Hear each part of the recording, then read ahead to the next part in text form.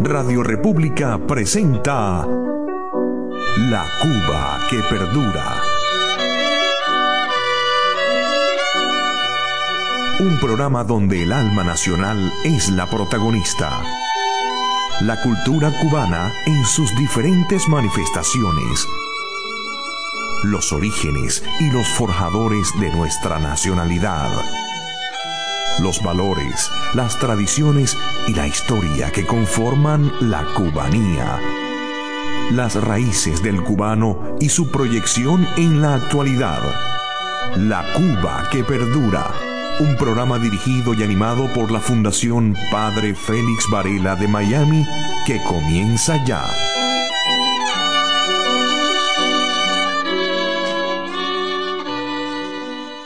Queridos compatriotas, les saluda Germán Miret, secretario de la Fundación Padre Félix Varela de Miami, enviándoles un fraterno abrazo. José Francisco Lacret Morlot nació el 20 de diciembre de 1847 en la finca Buenavista del barrio Ongolosongo, en El Cobre, Santiago de Cuba, una finca que era propiedad de su padre, un adinerado cafetalero. Era de origen francés, quien en aquella época exportaba su café directamente a Francia. José Francisco fue bautizado el 29 de marzo de 1848 en el Sagrario de Santiago del Prado Real, en las minas del cobre.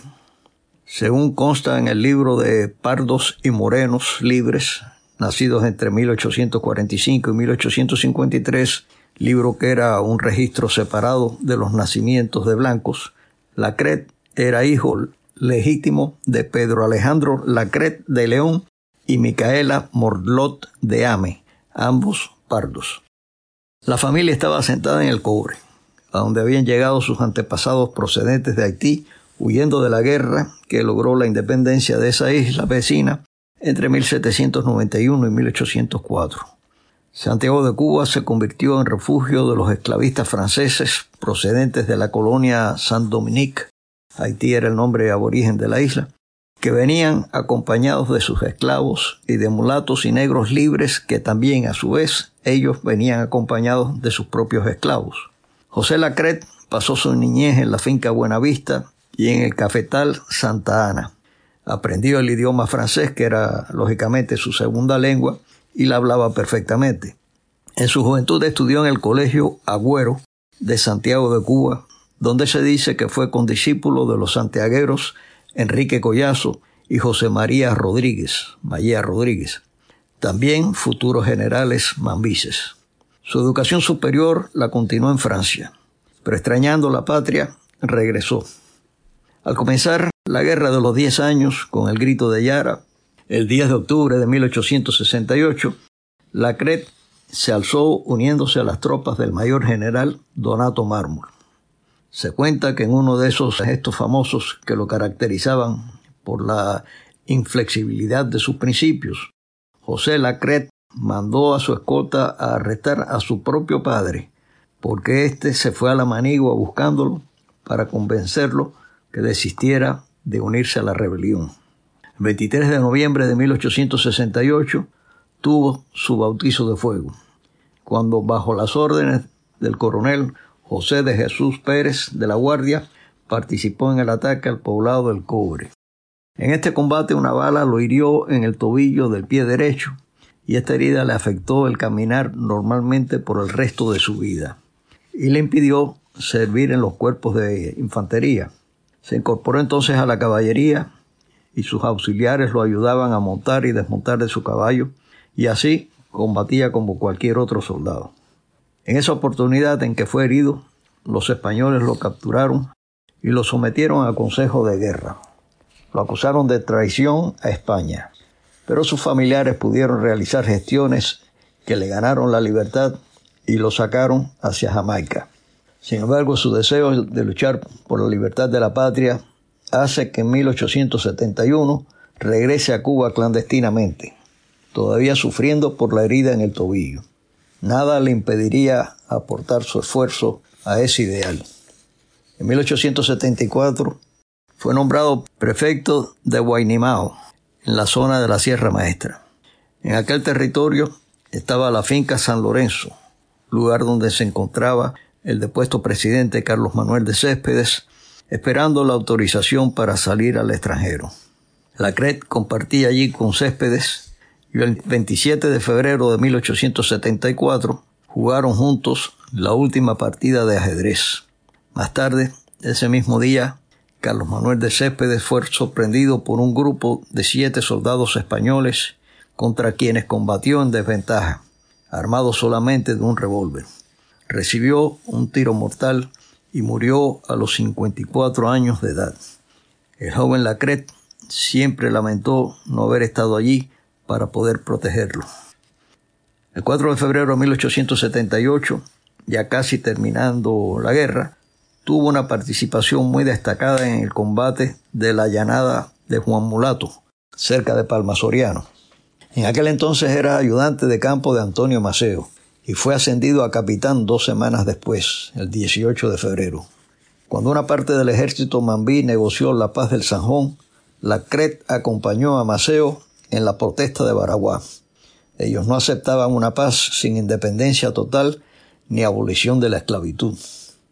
Poco después Maceo y los que quedaban luchando decidieron abandonar la guerra en espera de una mejor posibilidad de triunfo en el futuro. Lacret se embarcó junto con Antonio Maceo hacia Jamaica el 9 de mayo de 1878. La misión que llevaban era la de buscar apoyo económico para continuar la guerra. Poco después, poco más de una semana, Lacret regresó a Cuba con un mensaje de Maceo al presidente del gobierno provisional, el mayor general Manuel de Jesús Calvar, Titá Calvar. En ese mensaje Maceo informaba que no había podido conseguir esa ayuda. Pero Lacret, como muchos otros patriotas, no se cruzó de brazos. A pesar de creer que ese no era el momento preciso, participó en la organización de la Guerra Chiquita en el sur de la provincia de Oriente. Sin embargo, no pudo participar en batalla alguna porque fue hecho prisionero por los españoles el 19 de octubre de 1879. Estuvo en prisión en el Morro de Santiago de Cuba durante 4 meses. Luego fue deportado a España por orden del gobernador Camilo Polavieja y guardó prisión en la cárcel de Saladero en Madrid. El 9 de junio de 1880 fue liberado y estaba enfermo cuando salió. Lacret se casó con María Concepción Figueredo en 1883 en Cayo Hueso, en la Florida, Estados Unidos. María Concepción había nacido en Bayamo y era prima de Perucho Figueredo. Durante los años siguientes entró y salió de Cuba en varias ocasiones. Comenzada la guerra del 95, Lacret se preparó a regresar a Cuba clandestinamente tan pronto pudo. Su regreso fue una verdadera odisea. Viajó a España, allí compró un pasaje en el vapor Mascote para Jamaica. De ahí, Jamaica iba a seguir camino a Cuba, pero el gobierno inglés en Jamaica, conociendo sus planes, le impidió la salida. Entonces Lacret viajó a México, de ahí a Nueva York, y en esa ciudad consultó con la Junta cubana, que le indicaron que fuera a Tampa, y en esa ciudad se embarcó en el vapor Olivetti hacia La Habana, disfrazado de ministro protestante. Lacret, con su Biblia bajo el brazo, desembarcó en La Habana, donde tomó un tren hacia Saguala Grande, Las Villas. Según el patriota catalán convertido más tarde en historiador de la guerra del 95, José Miró Argenter, en el mismo tren viajaba el capitán general de Cuba, Arsenio Martínez Campos, y su estado mayor junto con sus tropas. Pero Lacret, disfrazado de pastor bautista, con unos modales exquisitos y buena presencia, logró burlar a los agentes españoles. Estas cualidades le permitieron establecer contactos y compartir con lo mejor de la sociedad española de Saguala Grande, alojándose en el mejor hotel y departiendo en el café con las autoridades. Varias semanas antes de la llegada de Lacret, ya se habían alzado varios grupos cerca de Saguala Grande. Los patriotas sagüeros informaron a Lacret sobre cómo atravesar las líneas españolas, por lo que de pronto Lacret se desapareció del hotel, dejando atrás su disfraz de pastor protestante, y el 15 de julio de 1895, con el grado de coronel, se alzó uniéndose a los mambises de la zona. Lacret, como coronel, organizó las fuerzas de la región de Sagua y en su tropa se encontraba un viejo amigo y futuro general, Francisco Peraza. También con estas fuerzas se pone a las órdenes del mayor general Manuel Suárez, de la segunda división del cuarto cuerpo del Ejército Libertador. Poco tiempo después pasó a operar en la provincia de Matanzas. El 16 de diciembre de 1895 regresó a las villas para encontrarse con el contingente invasor al mando del mayor general Máximo Gómez. El 18 de diciembre de 1895, por propuesta de Antonio Maceo, fue nombrado general jefe de la división militar de Matanzas. El mismo día cruzó el río Arábana junto con la columna invasora para penetrar nuevamente en territorio matancero. El 10 de enero de 1896 llevó a cabo el combate de Quitapesares. Después fue nombrado jefe de la primera división del quinto cuerpo de Matanzas. Él mismo organizó esa tropa de soldados inexpertos a los que convirtió en una efectiva tropa de combate. El 10 de marzo, Lacret es ascendido a brigadier general y el 17 se enfrenta al general español Luis Molina en el ingenio Saratoga en Matanzas. El 21 de marzo combate en el ingenio España. También se destacaron las acciones de Quitapesares, que ya las mencionamos, Lagunillas, cerca de Cárdenas, en el ingenio Cantabria, La Josefa y Mendoza. El combate más importante fue el de Hato Jicarita, del 3 al 6 de julio de 1896, donde su tropa se enfrenta de nuevo con las fuerzas españolas al mando del general Molina. Lacret le había enviado a Molina un mensaje retándolo al combate y éste lo aceptó al día siguiente. 3 días duró el combate, saliendo derrotados los españoles con un saldo de unos 60 muertos y más de 100 heridos, mientras que por parte del Ejército Libertador hubo 15 muertos y 29 heridos. Por este combate adquirió fama y le empezaron a llamar el héroe de Jicarita.